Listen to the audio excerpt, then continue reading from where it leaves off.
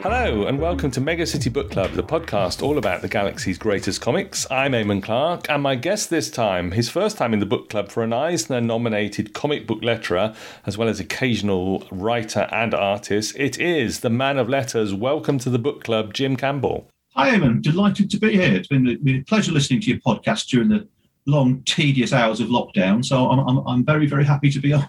Well, I'm delighted, actually, to have you here because I know we're going to get a chance to talk about the history of lettering, particularly with relevance to 2000 AD and other British comics. But before we get to that and your 2000 AD origin story, we do have some sad news about another letterer and a sort of pillar of the 2000 AD fan community. We wanted to talk about Dave Evans, didn't we? Yeah, absolutely. It was such a shock completely out of the blue. Was it the very start of May, wasn't it now? God. I guess it was early this month, yes. Simultaneously seems so long ago and yet also so immediate. And it was such a, I mean, I was emailing Dave about 2 weeks before the news came out, and we were chatting away and exchanging lettering tips. And Dave was talking about, we were both talking about how much we were looking forward to the convention season starting up again at some point on the other side of COVID. And, when would we be able to meet up and go to the bar? And then just out of the blue, and it was, I think everybody was just been completely floored by it. Yes, I mean, he was a constant presence at UK comic book conventions, running the Future Quake press table, selling the fanzines, Dog Breath and Zarjazz. Always a delightful stop on any round of the convention hall because he had these, I would go there, I would buy the latest issues, but he was always cheery and, such a delight to be with. While at the same time... Yeah, genuinely pleased to see you. Whenever you saw him, he was genuinely pleased to see you. Always cheered you up when you saw Dave, even if you were in a bit of you'd had a bad train journey up and you're sweaty and tired and a bit cheesed off with the whole thing and elbowing your way through crowds. If you got to Dave's table, didn't matter who he was talking to, he'd always stop, he'd always say hello, he was always pleased to see you. I mean, he was just a delightful man to be around. He was. And then, of course, also a delightful man in terms of bringing on artists and writers through the fanzines, some of whom have gone on to bigger and, more widely available things. And he was always, again, such a passion for that and keeping it going. And I know, he would letter it occasionally. Did you do letters for some of those at all, Jim? Dave absolutely loved lettering, and so he would letter literally everything he could get his hands on. But whenever he asked me, I would always say yes, and I would always find time for it. And the thing is, you're saying about all the talent that he and Rich Clements sort of nurtured and brought on. Matt Timpson said when he posted a tribute art piece on social media, he said that he didn't think it was possible to overstate the debt that so many UK creators and the whole shape of the UK comic scene owed to Dave. And I think that's true because once you moved away from that point where IPC used to do all the boys comics and they had a stable and, artists and writers would come in through what were considered the lesser titles and work their way up to sort of, your Battles and your 2000 ADs. Once that went away, there were very few sort of proving grounds for new talent. And Zarjazz and Dog Breath were more or less the mainstays now. And because Rich and Dave set the bar very high in terms of quality, it did give you a good calling card to then, go to someone like 2000 AD.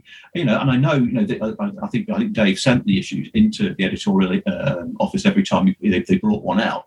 And, and I know that they read them and I know that they paid attention to them. It was, getting into one of the Future Quake books was really quite a big achievement because, as I say, the bar was very high, and but they, both Rich and Dave were very keen to sort of encourage talent. It wasn't just like sifting through the slush pile and picking the best of it. They were very, very keen, and Dave especially would go for a long time coaching people and sort of say, no, this isn't quite right, do it again, basically. Yeah. And a lot of people's careers really benefited from that, I think. Being a great editor as well. And on the 2000 AD forums, because obviously everybody, the Facebook groups, the 2000 AD forums, everybody who'd met Dave at a convention or had worked with him producing content for one of his publications, was sort of like devastated by this news. Now, on the 2000 AD forums, there's a tradition of sort of sketch tournaments or sketch themes, and I noticed you set the last one off as a tribute to Dave. Yeah, absolutely. Not the normal sort of the rolling sort of process is that whoever wins. Wins is it's not like it's a fierce competition, but there is a vote at the end of each month. Whoever wins gets to choose the theme for the next sketch comp. And we were just, within sort of a couple of days of starting up a new competition when the news came out about Dave. And I just didn't feel, especially given that Dave entered it every month, Yeah. I didn't really feel that we could just go ahead as normal and pretend everything was fine. So I thought, no, we'll do that. And what I'm going to do is once that's run its course, which is it's sort of winding down now over the next week or so. I'm going to gather together all that artwork, and I've reached out to the pro community as well. We've had some amazing stuff come in from them. I'm going to get it all made up into a little book via a print-on-demand service. I haven't quite decided on the format yet, although I'm leaning towards the idea of making A5 and seeing if I can make it look like Zarjaz and Dog Breath, given that those meant so much to Dave. Just print out the one copy and get that sent off to Dave's family, because I know not all of Dave's family engage with this comic side of stuff. It's one of the things, if you don't get it, it's all a bit mystifying. And I think it will just be, I don't know, I think it'd be nice for them to know just how beloved Dave was in the comics community. Absolutely. So, that's a lovely thing. I know we were talking about this before we recorded. The forum has done similar things for some of the greats when they've been unwell or whatever in the past, reaching out with these artists. Yeah, I did one for Carlos and did one for Ron Smith. I think Ron was a bit unwell, isn't it? Yes. And of course, neither sadly with us anymore. And now for Dave Evans and for his family. And as you say, I think on Twitter, Staz Johnson tweeted his Strontium dog, which I think is for the project. And yeah, I also noticed that on the forum, Dark Jimbo, I think, had done a strip which includes two characters we might be mentioning later on, Mr. Sun and Mr. Moon. Yes. So that was very strange. Obviously, I picked this, obviously, quite a long way in advance of the news about Dave coming out. And so that was very strange to be simultaneously going through the Strontium dog story with Mr. Sun and Mr. Moon, and Dark Jimbo then pops up with this sort of conclusion to the Sun and Moon strip that he used to do for Dog Breath, which was just an odd little coincidence, very bittersweet, to be honest with you. And you lettered that for the forum, I saw. Is that right? Yes, yeah, I did. I did my best, but somewhat imperfect impression of Dave's Bolt 01 lettering style, because it just seemed kind of appropriate, to be honest with you. Because if it had been in Dog Breath, then Dave would certainly have lettered it. So it just seemed like a nice thing to do, to keep sort of a little bit of visual consistency with the strips that have been published. So check out the 2000 AD Forum art competition, which is dedicated to Dave. As you say, you are producing the single hard copy, which will go to his family, and hopefully also, as you say, remind them just how well loved he was by the comic book community, the 2000 AD community. At the time of recording, the family's Just Giving page for help with the funeral expenses to give him a good send-off, I think, is still running, and I will put a link in the notes. In a way, I don't think we should shy away from saying, Jim, that it turns out, unfortunately, that this was a mental health problem. And just to remind everybody, particularly blokes in the comic book community, that it's okay at times to not be okay, but please talk to somebody about it. Please tell us. I have to admit, I'm pleased that the family decided to let that be known, because it is important. And when I found it, the first thing I did was I reached out to friends of mine, and I just said, look, don't take this the wrong way. This has happened to Dave, who's a friend of mine, and nobody saw it coming. Nobody saw it coming. His friends didn't know. His family didn't know. Like I say, I was emailing him and having a right old chat, and he was sending fine spirits and was looking forward to the future just 2 weeks before this happened. And there was this burden that Dave seemed to feel he had to carry on his own. And that's the worst of it, to be honest with you, because I don't think there's one of us who wouldn't have stepped up if we'd known. Yeah.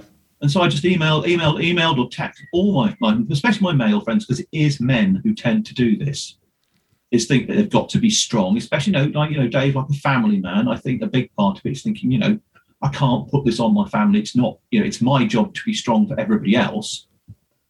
And he just ends up shouldering this burden on his own, and it's too much for him. And it's just, it breaks my heart, to be honest with you. It's devastating. And we will put some links in the show notes. Conventions, when they restart, are not going to be the same without Dave at the Future Quake table. And all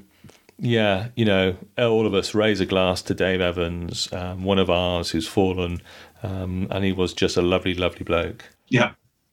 Okay, Jim, let's move on to slightly cheerier subject. Let's get back to the agenda, and we'll start with, because it's your first appearance, we'll start with your 2000 AD origin story and how you got started reading the prog.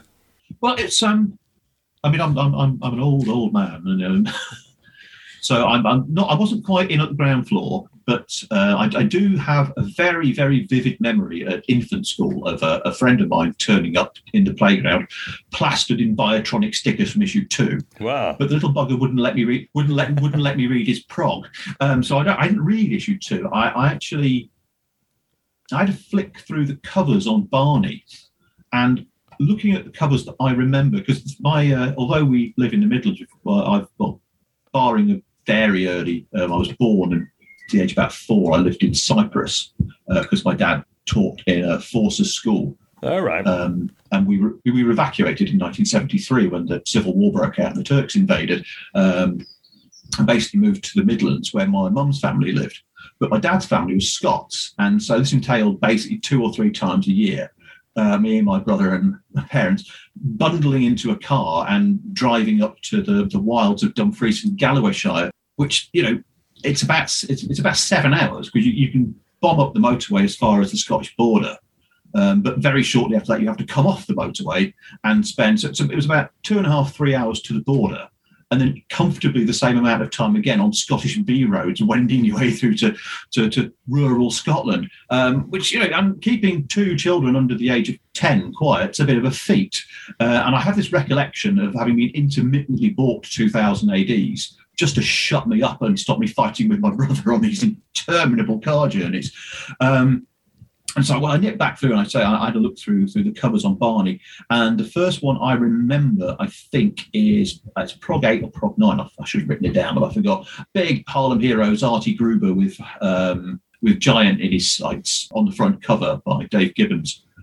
Pretty sure that's the first prog. And then there's sort of spotty ones over the course of about the next 2 years for holidays and trips like these endless car drives to Scotland.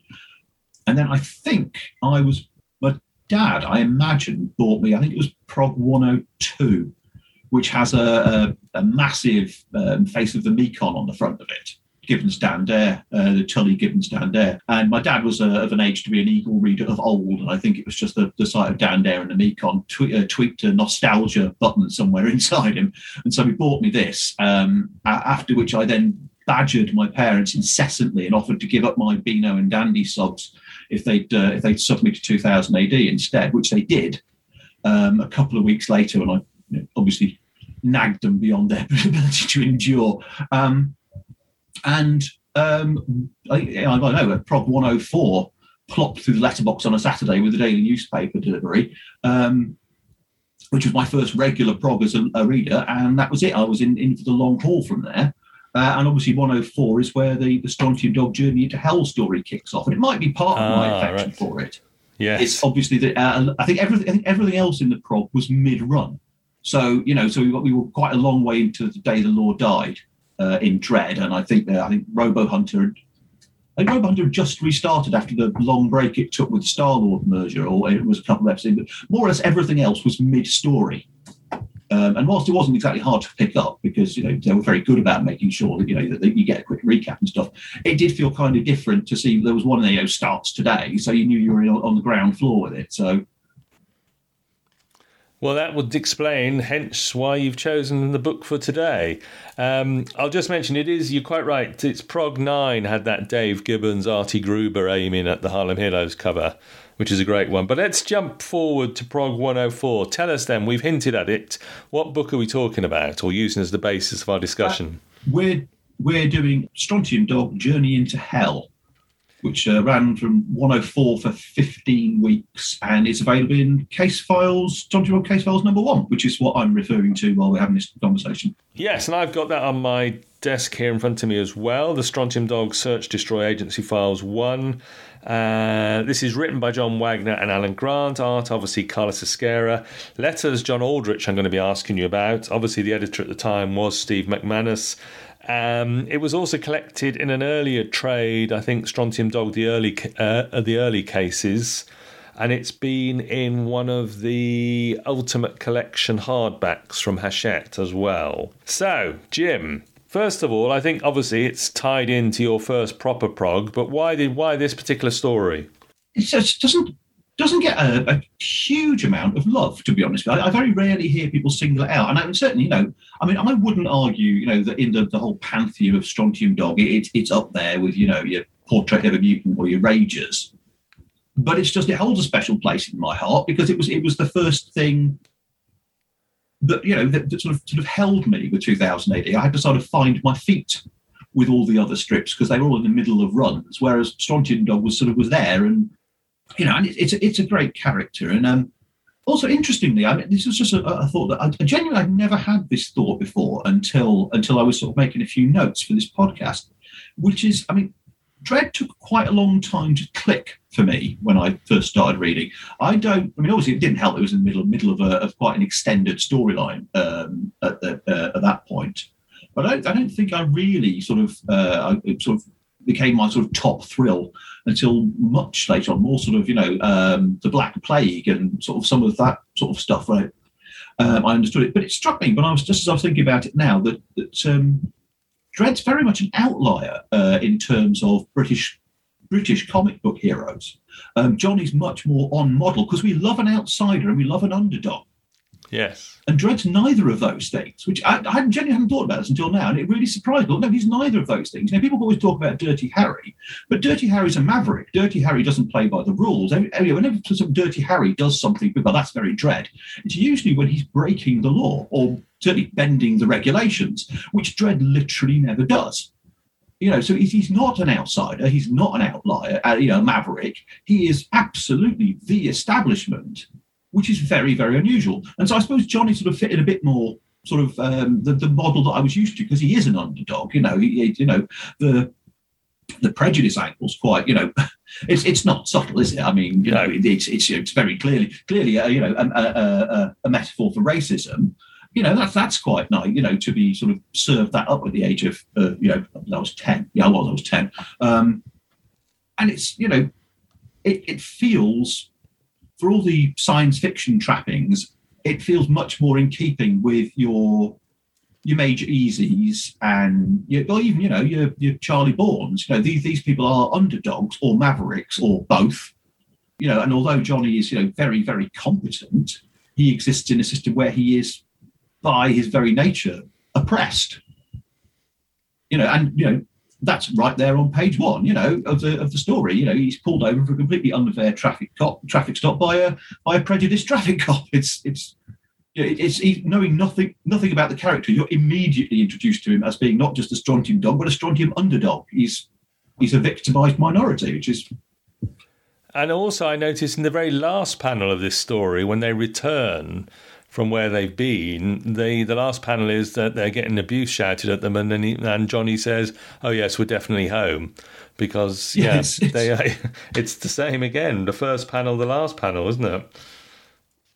Which is very neat, and it's sort of we spent all this time escaping from everybody's worst nightmares, just to end up basically but literally no progress in terms of his own position as this oppressed underdog. Which so Jim, give us a very brief synopsis. What is Journey into Hell for Strontium Dog?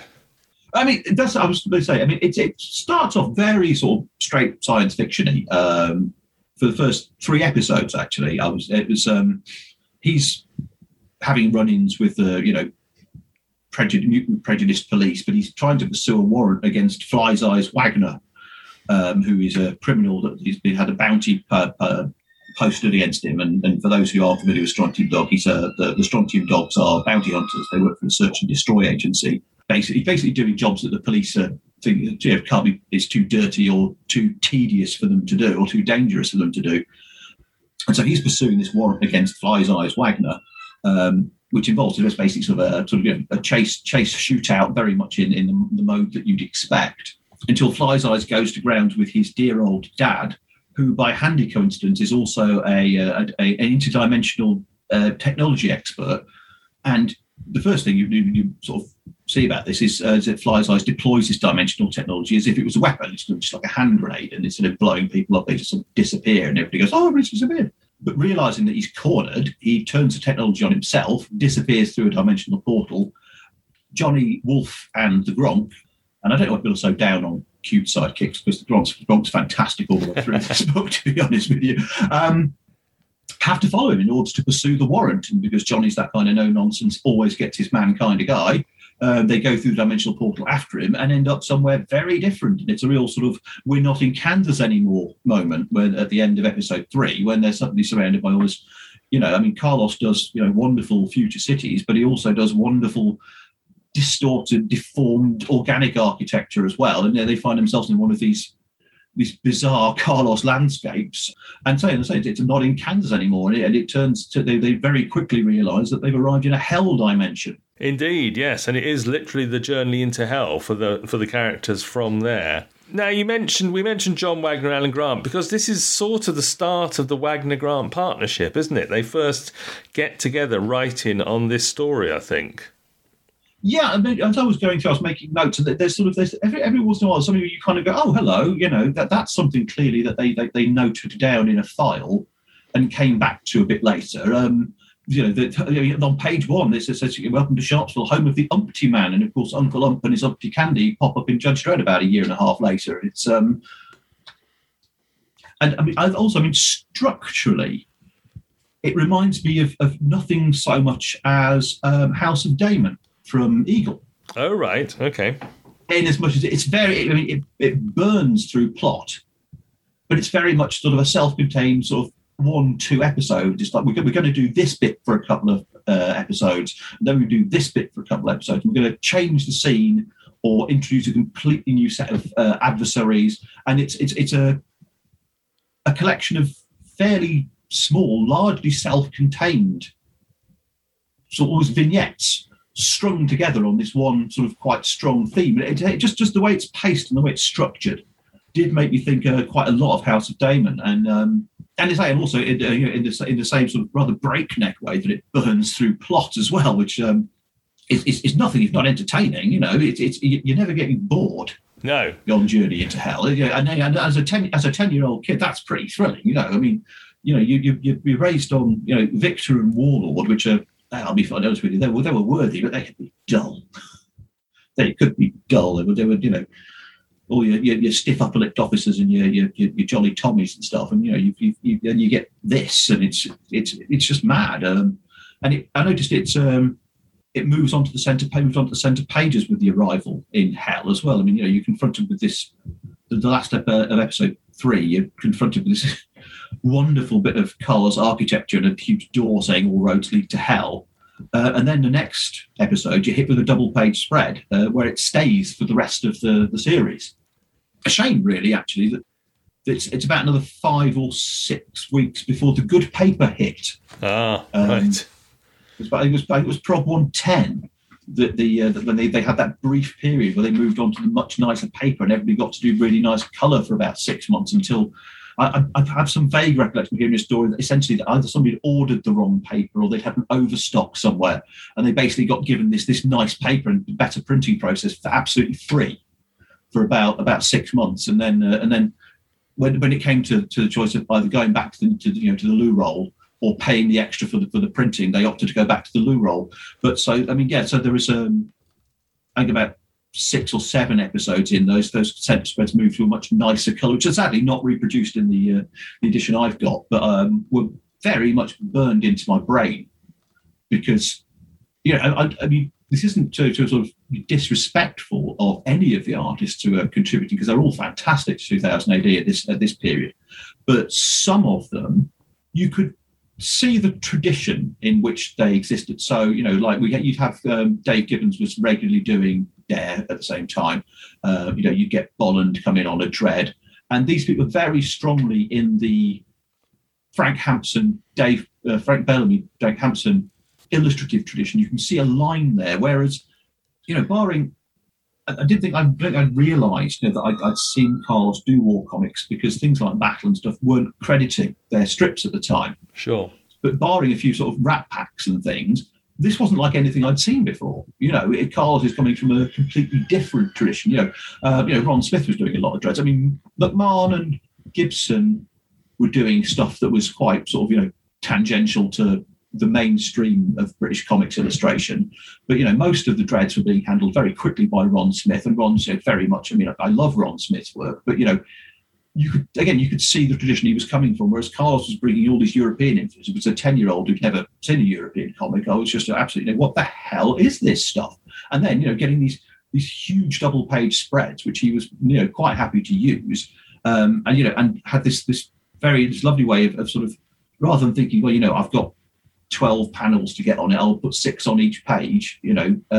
He's quite happy to tuck a whole bunch of panels up the top and save himself a third of the double page spread to chuck in one of these amazing cityscapes or whatever he was choosing to draw that issue. And it was really visually very arresting, and obviously in a black and white comic, kicking up every episode with a double page colour spread tended to make an impression on you. And it certainly does. I mean, to talk about Carlos's art a bit more for a moment, it is just, as ever, wonderful stuff from the master. Although he'd only been doing British comics for about 5 years, I worked out at this stage. It still seems astonishing that he was early in his career, but yet...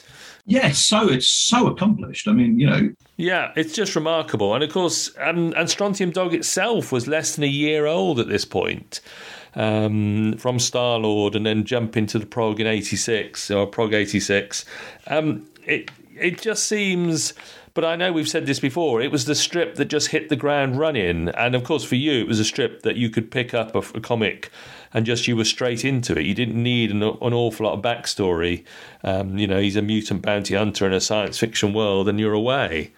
Yeah, it's very, I mean at that point Wolf didn't have all his Viking backstory. It didn't matter, he was just a big beardy guy who hit people, which and the Gronk's instantly accessible. And it's but rereading it, I've not reread it for some time, but rereading it as an aging man going quite a long way into middle age now.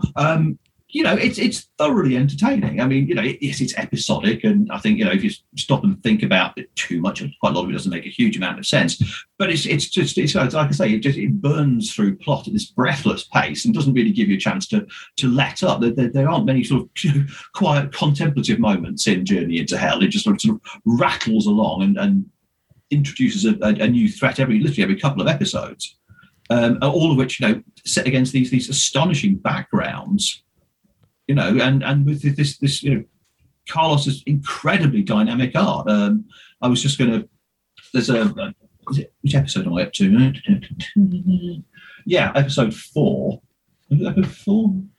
No, episode 4. I was my first note is if you once you get past the double page spread, you've got that's the first one in Hell. So episode 3 is where they end up.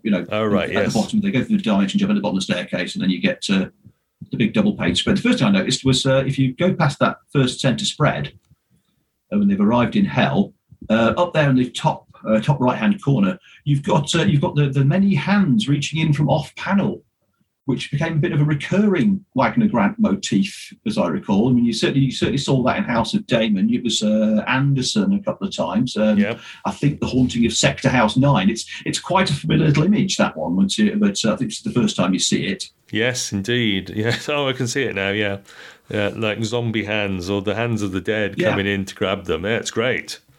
And as you say, it burns through. Literally, they're on fire. There's a lake of fire. There's a boat. That it's a hellish journey, isn't it?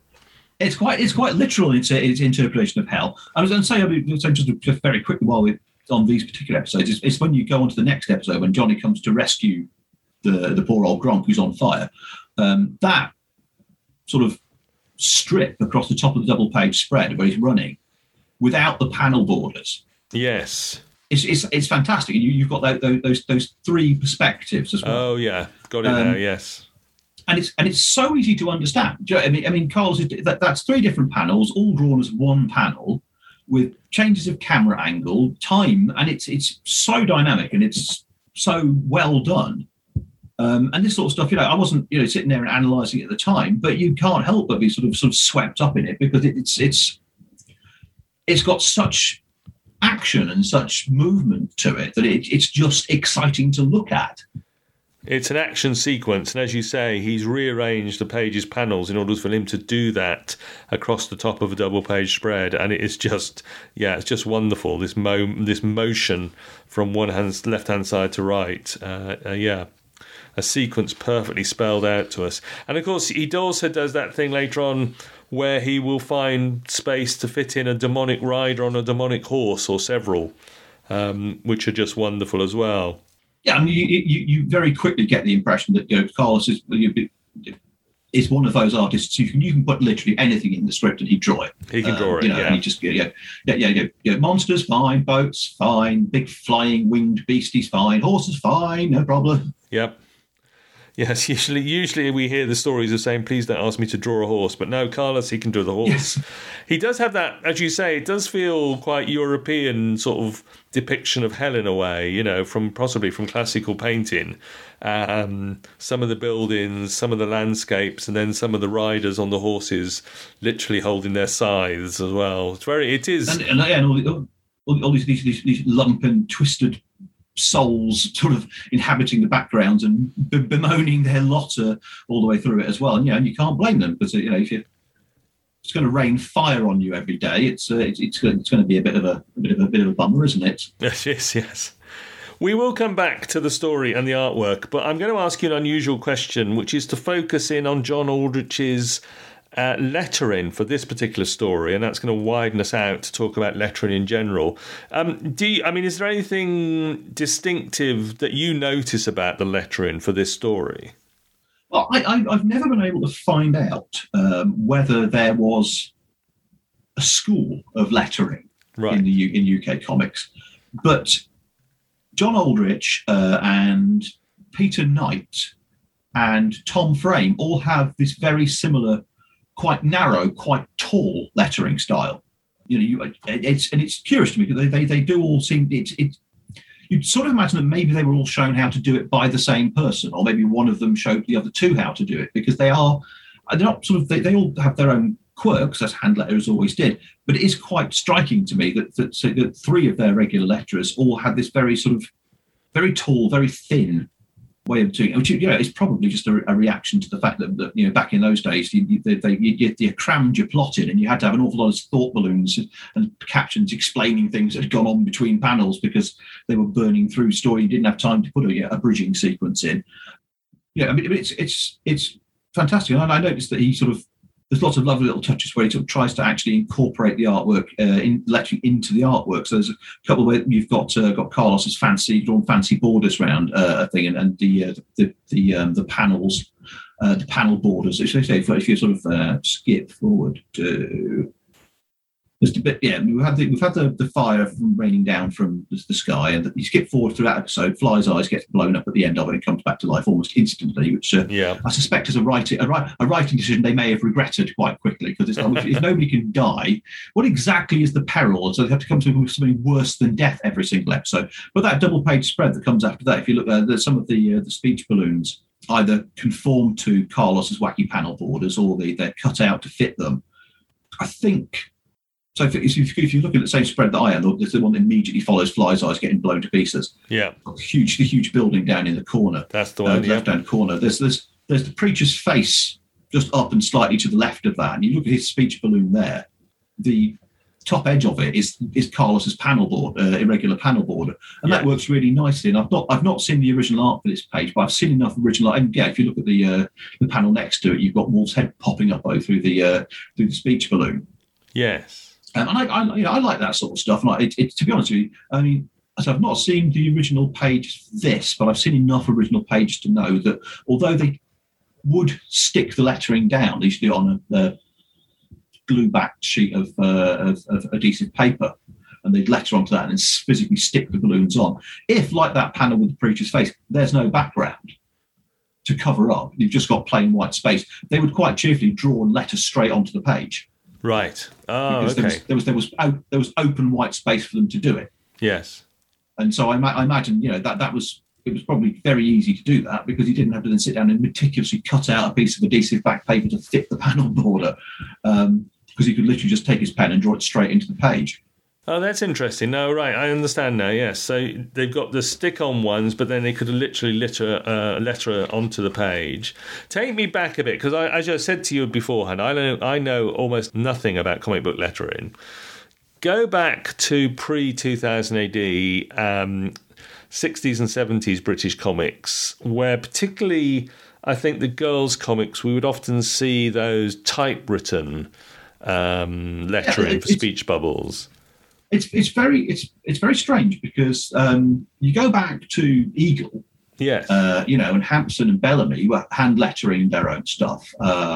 You look at newspaper strips from the 60s and 70s, and they were almost invariably hand lettered. And it's quite interesting because you can spot, Aldrich and Tom Frame doing some of those, Garths and all that sort of stuff. But then, for some reason, in the 70s, they moved on to this mechanical typeset lettering, which you saw in the girls' comics, which you saw for several years at the start of Battle, and Action was done. The whole of Action was, which is 2000 AD's immediate forerunner, was done that way as well. Was mechanically lettered.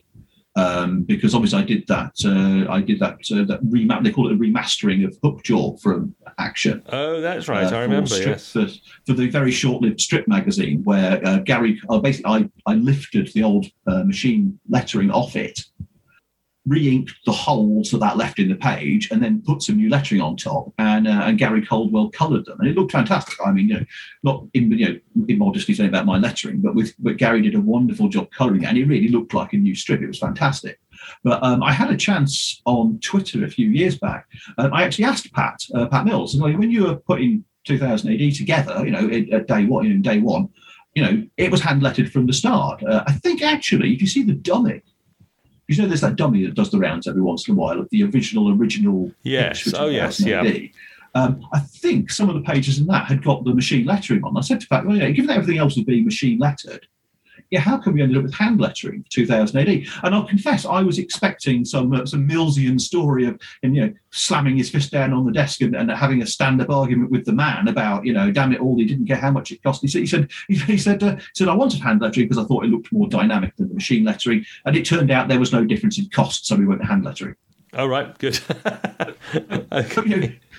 So good on Pat, for making that choice, because I think it made a huge difference and was one of the reasons why the comic didn't really look like everybody else's comics, because you got exciting sound effects and huge great eyes bursting out of speech balloons and stuff. Where with the best will in the world, that machine stuff, it's fine if you've got to cram a lot of text into a speech balloon or a caption, but it doesn't exactly make for the most dynamic death effects of people screaming and that, I suppose, in a sort of roundabout way, would bring us on to Charlie's War, which was lettered that way. Yes. And which was one of the things, whenever I say, that doesn't make for a very dynamic, sound effect, one of the first things I see is somebody in Charlie's War getting bayoneted, and there's this weedy little balloon with a little typeset A in it. And it's just not very exciting. Which is why I was so happy to take all the machine lettering off the first book of Charlie's War when Rebellion did the reprint. Their So that would that have literally been typed out and then just pasted onto the page? Yeah, I suspect it was just literally they had a typesetting machine and just output the type in blocks, and they cut it up and stuck it onto the page in balloons. Right. I'm not entirely sure whether it was done onto the original artwork or done onto the stats. Right. You don't see it done as photostats. You don't see a lot of original Charlie's War artwork knocking about. But I don't recall seeing any with that machine lettering on. So I'm wondering whether they did it onto photostats, because Pat had a chunk of what ended up being the first volume of the Titan Charlie's War edition, re-lettered by hand, which John Aldrich, oddly enough, did. Right. And I've seen photos of people's original art, on Comic Art Fans and stuff, of Charlie's War pages with the John Aldrich lettering. And it looks to me like Titan had that redone onto Joe Colquhoun's original art. And so either they stuck it over the top of the machine lettering, or the machine lettering wasn't there in the first place. They did it onto photostats. I'm not sure, but there are pages of Joe's original Charlie's War art knocking about that I know saw print in battle with machine lettering, but are the pages that are the physical original pages have the John Aldrich hand lettering pasted on. Right. In place of the machine stuff. So and that, to be honest, is how I ended up doing the Charlie's War book. There was a certain amount of griping from some corners about messing with the classics, but Rebellion were in a bit of a bind with that, to be honest with you, because they were determined to produce the best looking volume that they could for those Charlie's War books, and they put a lot of effort into cleaning up the artwork. But the problem was that they had 3 different sources for artwork, for the artwork. Right. I don't think they had access to much in the way of the original art, but they had the films. I think they had the films for the very well-regarded Titan issues, Titan collection, which was pretty good. There was a French edition, and then I think there was a handful of pages that they just couldn't source anywhere else. That just had to be scanned from the comic and do the best they can. But the problem that then presented them with was that they got some pages. The French one had French lettering, clearly, that had to be removed, so you ended up with empty speech balloons. Yeah. Some pages from the Titan edition had got John Aldrich's hand lettering in them, and some pages that had come from the comic had got the machine lettering on them. Oh, right. And so they're presented with 2 choices. Either you had to just go with whichever set of pages gave you a consistent lettering style and not worry about the quality of the art, the actual quality of the reproduction of the art. But if you're going to concentrate on picking those 3 sources, if you've got a choice, always pick the one with the best quality artwork for reproduction. You're going to end up potentially with 1 3-page episode with 1 page with no lettering on it at all, 1 page with machine lettering, and 1 page with John Aldrich's hand lettering.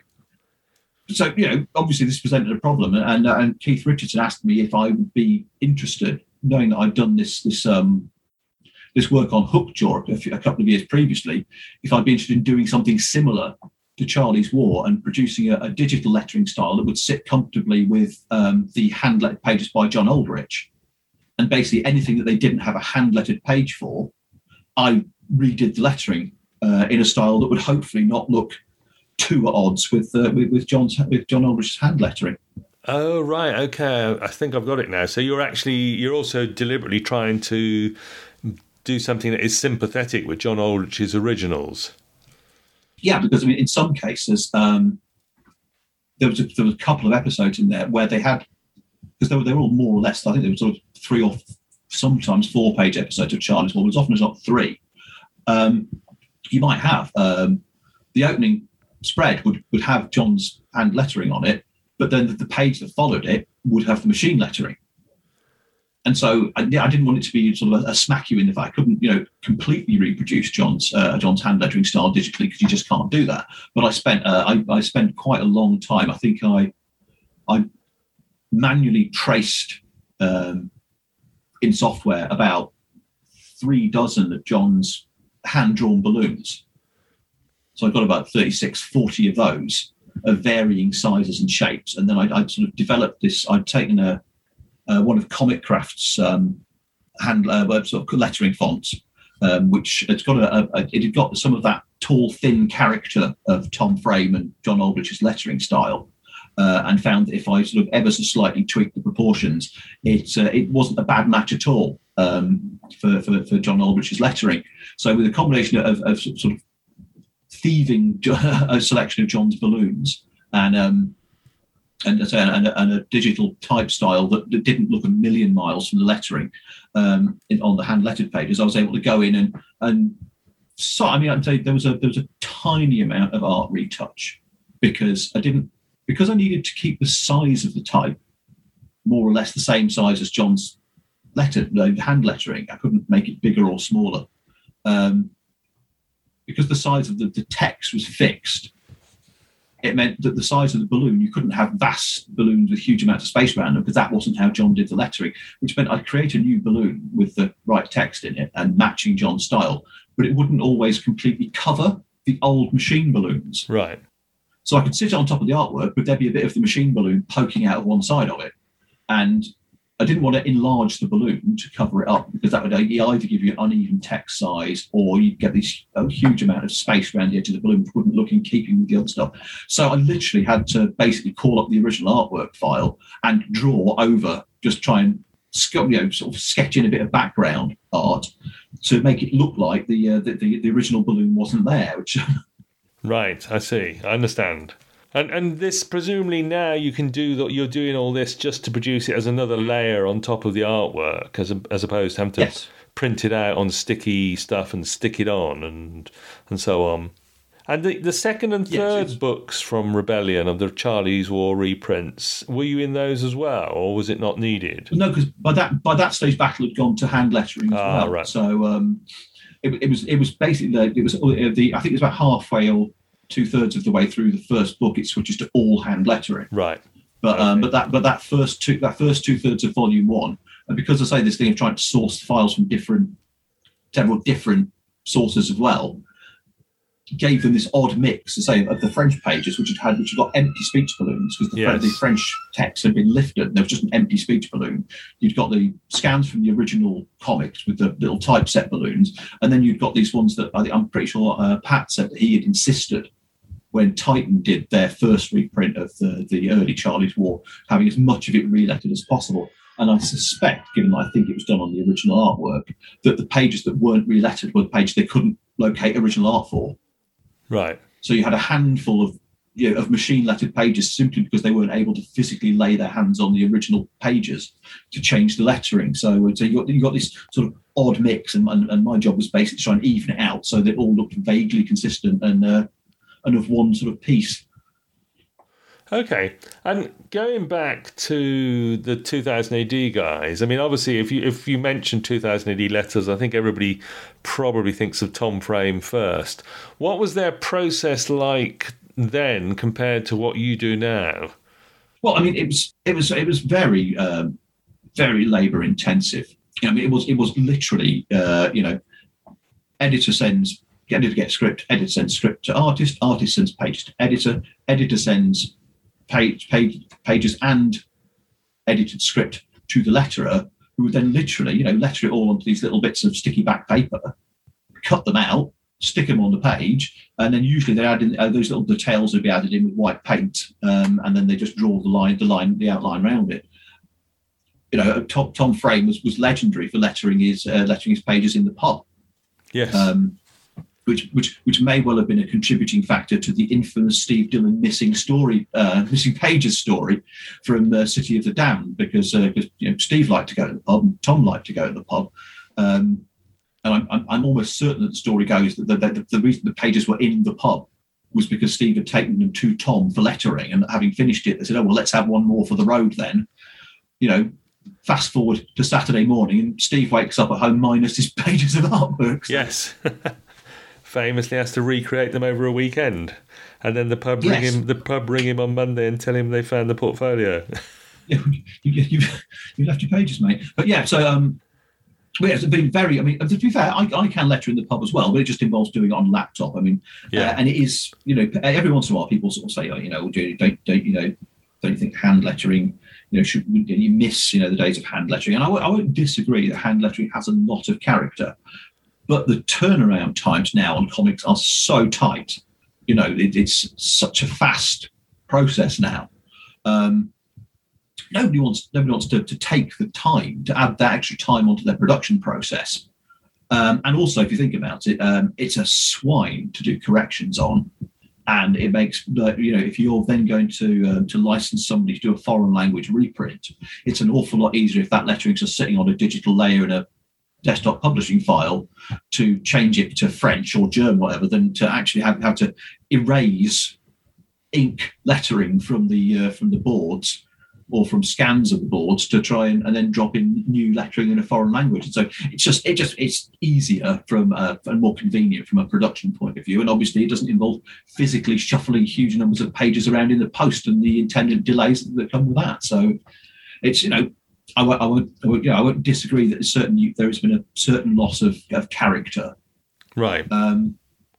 Moving to digital, but the plus side is, it's faster, it's cheaper, and it makes things a lot easier down the line. And in a sort of tight turnaround, quite low margin business like comics, if you can save a few quid here and there, and it makes your comic more viable, well, you can't really argue with that. If it's choosing that and no comic, then fine, do lettering on a computer. Sure. And apart from Tom Frame and John Aldridge here, are there any other names from 2000 AD lettering then or now that you think really stand out that we should look out for?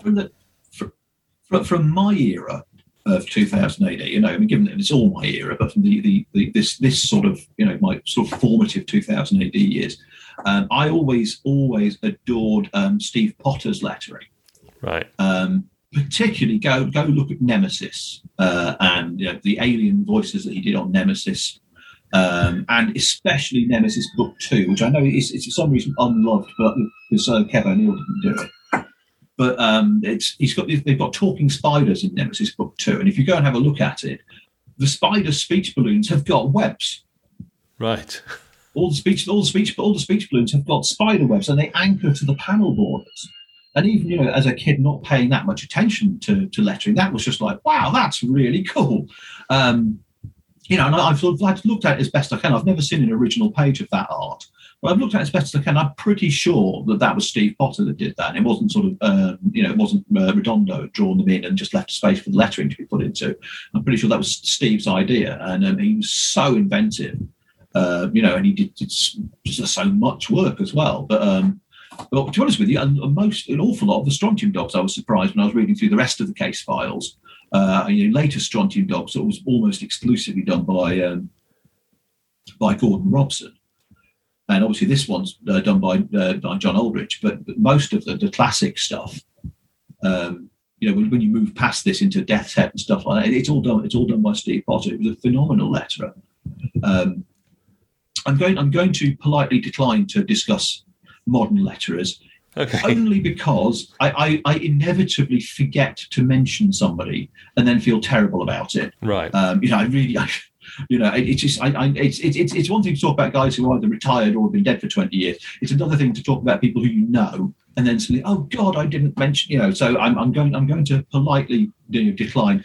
And if you say something nice about something one person's done, and then neglect to say that the same nice thing about another person, they might take the hump, and it's just it's a bit of a minefield, and I'm not very good at it. So I will politely gloss over that one, just for fear of offending my fellow letterers, to be honest.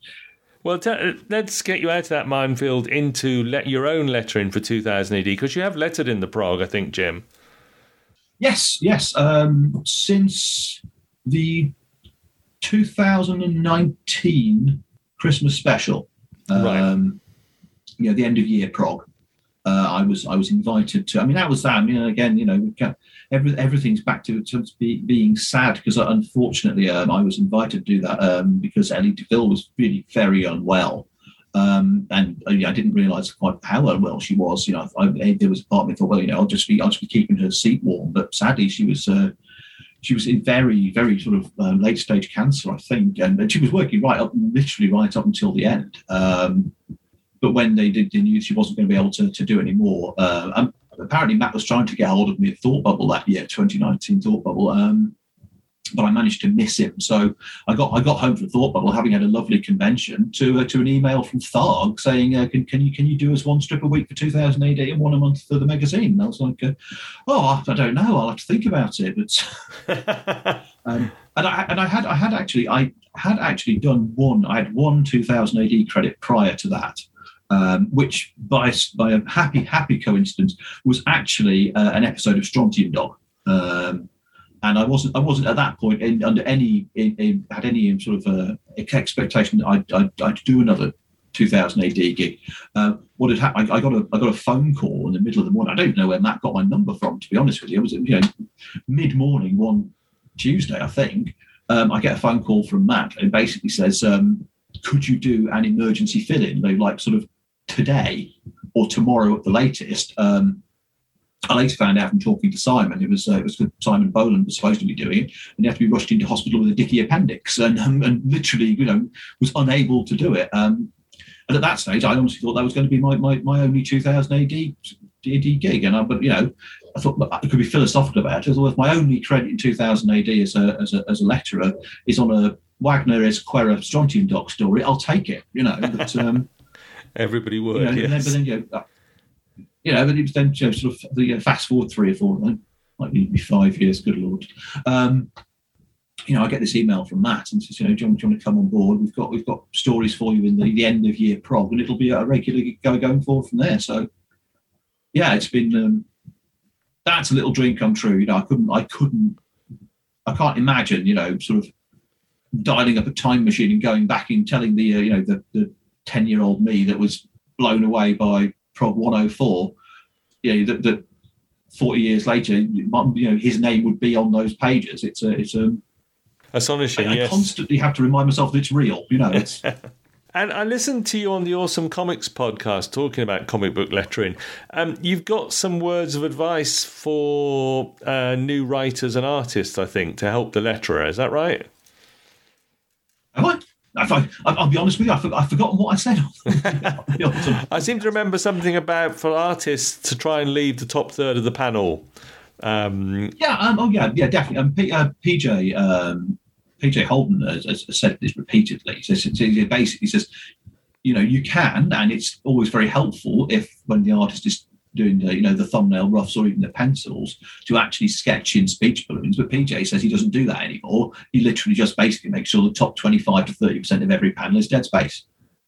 Right. Because, speech balloons, as far as I'm a bit of traditions on this, wherever possible, speech balloons go to the top. They're balloons, they float. I think they should sit at the top of the panel wherever possible. And so, if you just do that, you're fine. And and for writers, it's really easy. It's 25, 30 words of balloon, no more than 3 balloons to a panel. It might have been Anthony Johnston, I think, said he approached it slightly differently, but it's in his case, it's literally just a case of saying, well, okay, 3 balloons a panel, 6 panels a page, 18 balloons a page. Right. And all that means is if you've got one panel with 7 balloons in it, make sure you've got another one with either none or 1. As long as it comes out to 18 or whatever, and it's like, obviously any of these rules are not sort of cast in stone, but if you find yourself looking at a page and thinking, I don't think, that's a bit of a horrible balloon placement, or why is that balloon covering up that bit of artwork or stuff? If you have a look at it, it's usually one of 2 reasons. One, there's too many words in it, and so, it just doesn't fit in the space available, and that's why it's covering up. Or 2, the artist hasn't left the top third of the panel as dead space, so there's nowhere else for them to put it. So, if you want those are rules to follow. If you don't want the lettering to cover up all your lovely artwork, basically. And when it comes to lettering itself, I know you've got some advice and resources on your own website about lettering, which has got those 2 words in it that are a no-no for comic books, aren't they? Yes. Probably on a family podcast, probably shouldn't explain how that one is, but just you have to be very careful using some words, because letters can close up slightly, especially when you're doing things in all caps. And so some perfectly innocuous words can look quite off colour once they've hit the printed page as a bit of dialogue. If you Google Jim, you don't have to do my slightly rude pun. If you Google Jim Campbell lettering blog, you'll find it straight away. It comes up fairly near the top of the Google searches, and there is a big resource on that. Although I should just say, I have been trying to update that. There's a sort of a walk through 6 different articles walking through the lettering process, from getting the script and formatting it in a way that will make it easy to letter from, right through to setting your type and doing your balloons and your sound effects and your captions and all the rest of it. I think it's probably 8 or 9 years since I wrote that, and the software's been updated, and I keep starting to do an updated version of it and then obviously never having time to finish it because I'm always lettering comics. So I will just say, and it is largely partly because I know fairly well, and he's a friend of mine, is that that Nate Picos of Blambot, who might be known to people that produces him and Comicraft, Rich Darkman's Comicraft, are basically the go-to for lettering fonts. But Nate's got a huge book on lettering comics coming out anytime now. I think it's available for pre-order now on Amazon. And I'm not entirely sure, to be honest with you, it's worth me updating my blog now, because what Nate doesn't know about lettering isn't worth knowing. And I suspect literally anything that I could put up on my blog will be in Nate's book. So just sort of, if that's your interest and you want an up-to-date version of the best advice on how to go about lettering comics digitally, I would strongly recommend popping on to Amazon and just popping Nate Picos's name in there, and his book will come up for pre-order. So it's about 256 pages long, so it's fairly comprehensive. Excellent. Well, I will try and put some of those links in the show notes for this episode, including clintflickerlettering.blogspot.com. There, I got away with it. But also Nate's book. Let's turn you back to the pages of Journey into Hell with Strontium Dog, with Johnny and Wolf and the Gronk.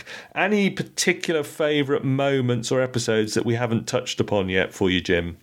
The River of Fire stuck in my mind as a young lad.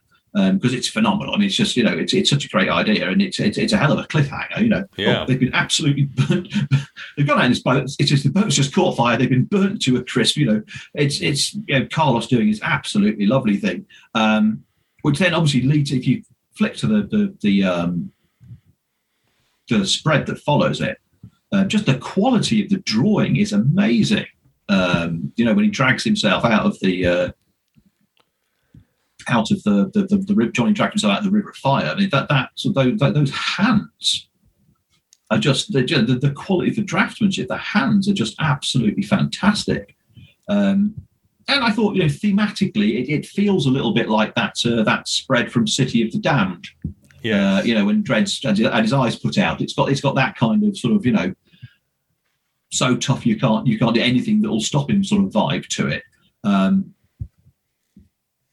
And then let's talk about chewing through, plot and exciting moment after exciting moment, because the very next spread you hit after that is the First Horseman of the Apocalypse. It is, yes, on the Desert of the Dead. Which is just astonishing. You've got those bizarre, black, inky, swirly panel borders. You've got this very non-standard layout, and then right-hand side, you've got the whole height of the page.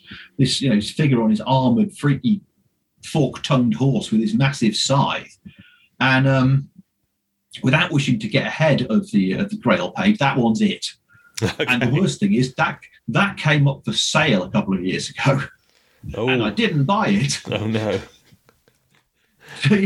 I mean, to be fair, but it wasn't long after Carlos had died, and obviously, I think a lot of people realised there were no more Carlos pages coming, and so all the prices went up, and it was a lot of money. I mean, it was a lot of money, but I did look at it and had to have a quiet little weep, because that one had been burned into my brain since the age of 10, and suddenly there it is, and you can buy it, and it's and of course, obviously, being not only a double page spread, but a double page spread with a logo.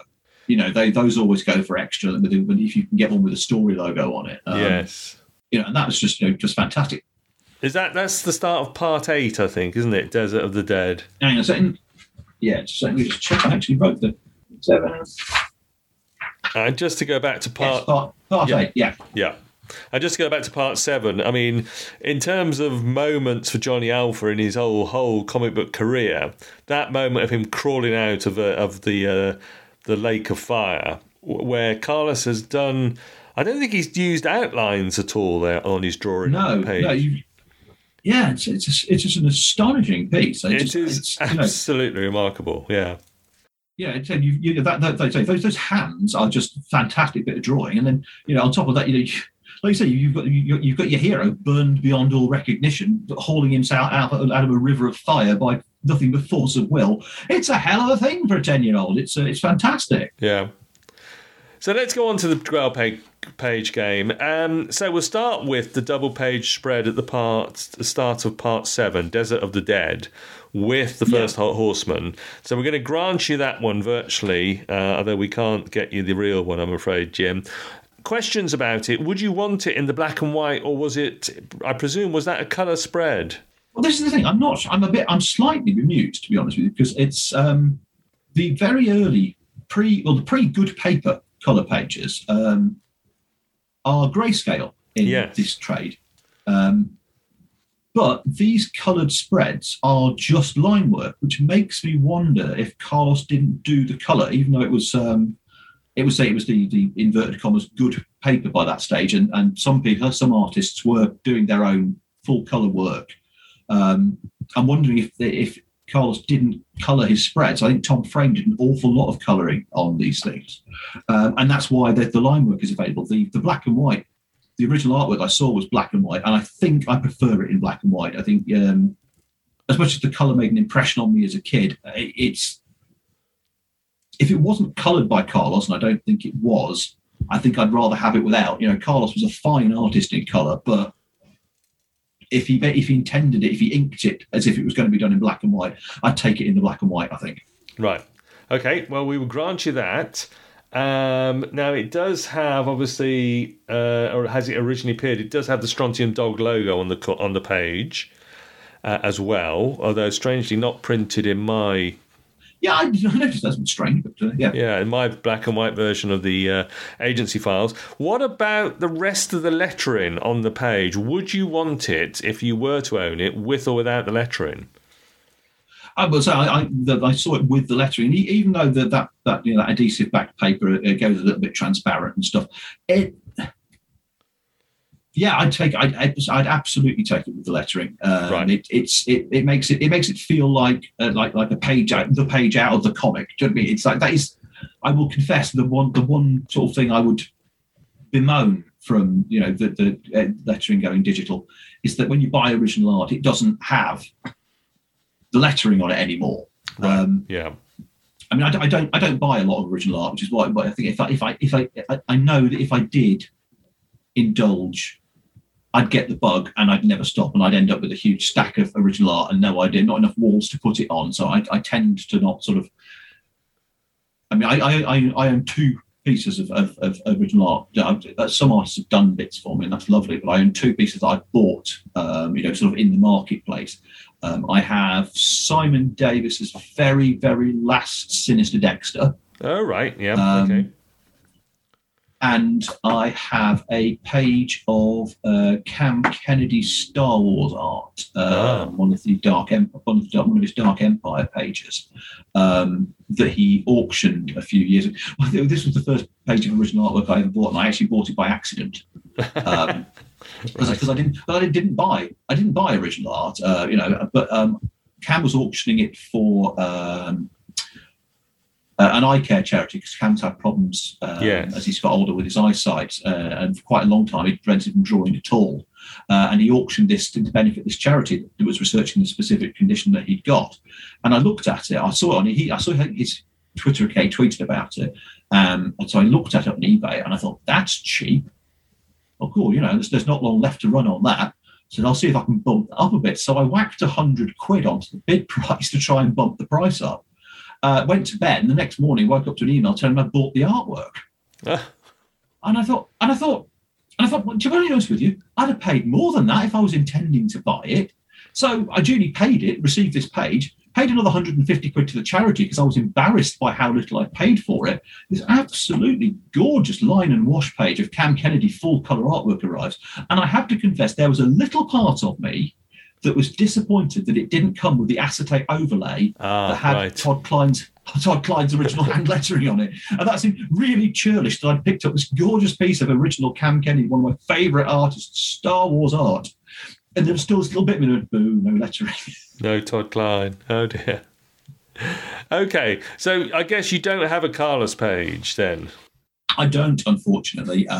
Well, let's give you that double-page spread, and let's let you pick another one as well. Any other of the images or covers that you would want to take? Well,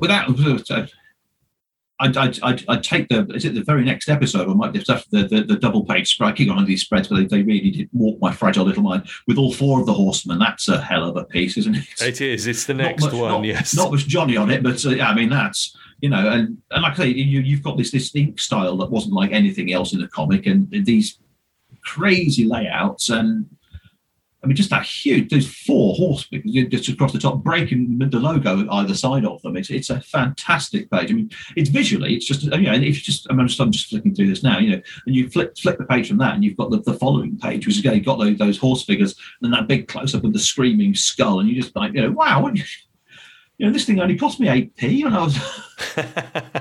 when I was a kid. Bargain. Okay, so we'll grant you that double page spread as well, and as you say, over the page it just keeps going, and it's so fantastic. So that's 2 double page spreads from Journey into Hell, which now become yours in the virtual art gallery of Mega City Book Club.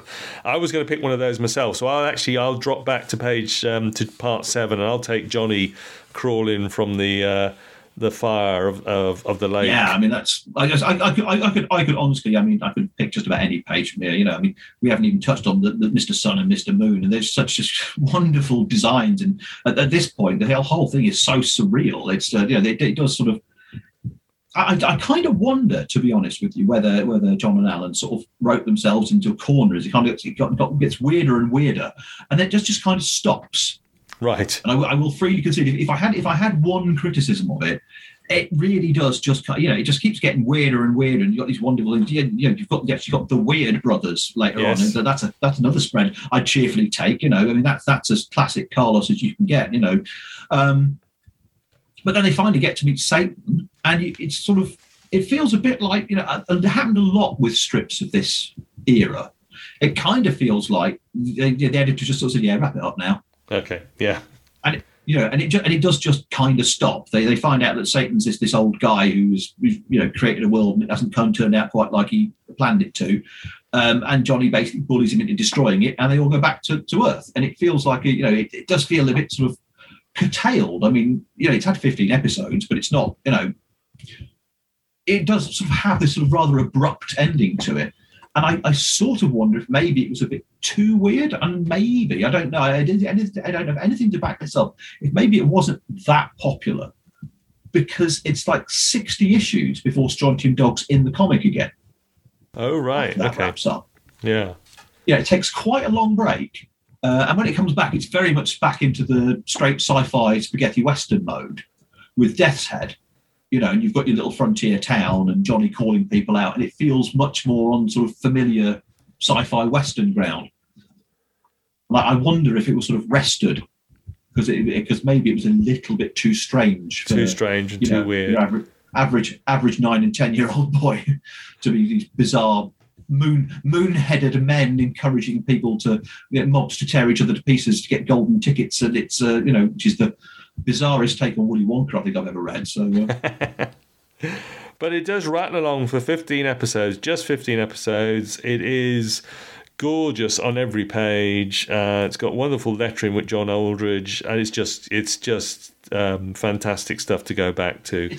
It's terrific fun, and it's exciting. Like I say, it doesn't let you catch your breath. It just bangs along, and every time they resolve something, a new and weirder thing is coming along, and it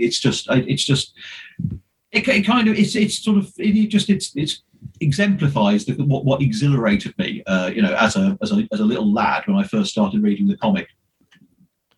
Absolutely. And as we said, it is available in the Agency Case Files 1. At the moment, only on digital, $9.99. If you want a hard copy, you're going to have to go to eBay to look for Agency Files 1 or the Strontium Dog, the early cases, or the Hachette hardback, which are out there on eBay. Great stuff, Jim. What fun. Journey into Hell. The first year. That's fantastic. Yeah. First year of Strontium Dog. Isn't it great? Yeah, so, it's superb. It's, And it's guest projects. Now, we mentioned some of your work already. Is there anything you're working on now or coming up that you can tell us about, Jim?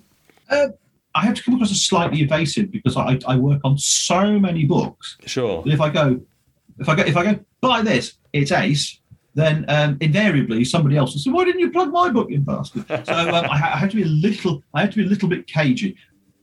And also, it sounds really trite, but I'm genuinely not making this up. I'm in the fortunate position of not having worked on a bad book for at least 5 years. And people, that's not a hard cut-off, and people go back and find something that's more than 5 years old and say, oh, well, you clearly hated working on that. It's just that, every once in a while a project comes along your heart's not really in it. But I have been incredibly fortunate in as much as every single book and every single story that I've worked on for some considerable number of years now, I have thoroughly enjoyed and would recommend to anybody.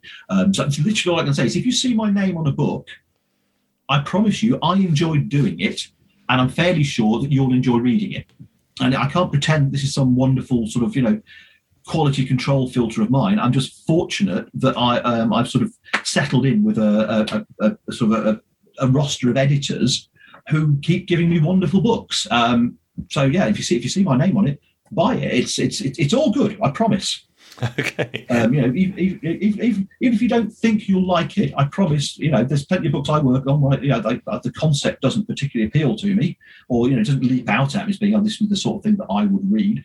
But I'm currently doing one of the books I'm currently literally at the moment doing is a book called Fence, which is about a boys' school. It's great. I do a lot of young adult stuff, and this has taken its cues from. I didn't know this stuff's hugely popular in manga. The sports story, which you can't shift for love nor money in the UK, is about a fencing school for boys. And it's, to borrow a phrase of Neil Gaiman's, it's gayer than a tree full of monkeys on nitrous oxide. It's fantastic fun. But, and that's the thing. If you said to me, would you enjoy a book like this? I wouldn't have touched it with a barge pole. But because I don't have any choice but to read it, I read it. It's fantastic, It sounds sort of trite and isn't the world wonderful, but there's plenty of things to get worked up and miserable about, and this isn't one of them. It's wonderful. So yeah, I would just say, if you see a book with my name on it, give it a go. But especially 2000 AD, because they remain my first true love in comics. Excellent stuff, Jim. Well, thank you so much for your time this Saturday afternoon. This should be out next week. Will be episode, let me just check. This will be episode 157. And it'll be out, as I say, just a week's time, hopefully, Jim. And I'm very grateful for you giving up your time. No, it's been an absolute pleasure, Eamon. Thank you so much for having me on. It's been a delight. And if I think of another thing that nobody else has rabbited on about, I might pop your email somewhere down the line, and we'll do it again. Yes, some other obscure bit of comic book from my childhood. Excellent stuff. And thank you to everyone for listening to Mega City Book Club. As ever, all the details are on megacitybookclub.com. Please check out the links in the show notes, including ways you can donate to help Dave Evans' family, and also see the marvellous art tributes that have been done in the art competition on the forum. And follow the podcast on Twitter, Facebook, Instagram, Spotify, and the 2000 AD forums, or email me, as Jim did, mcbcpodcast@gmail.com, to get in touch if you have a book you want to come on and discuss. And that'll do us, Jim. Thank you very much. Fantastic. No, thank you, Eamon. It's been lovely. And until next time, when we're passing judgment on another great book, it's goodbye from me and... It's goodbye from me. Thank you very much, Eamon. Good night.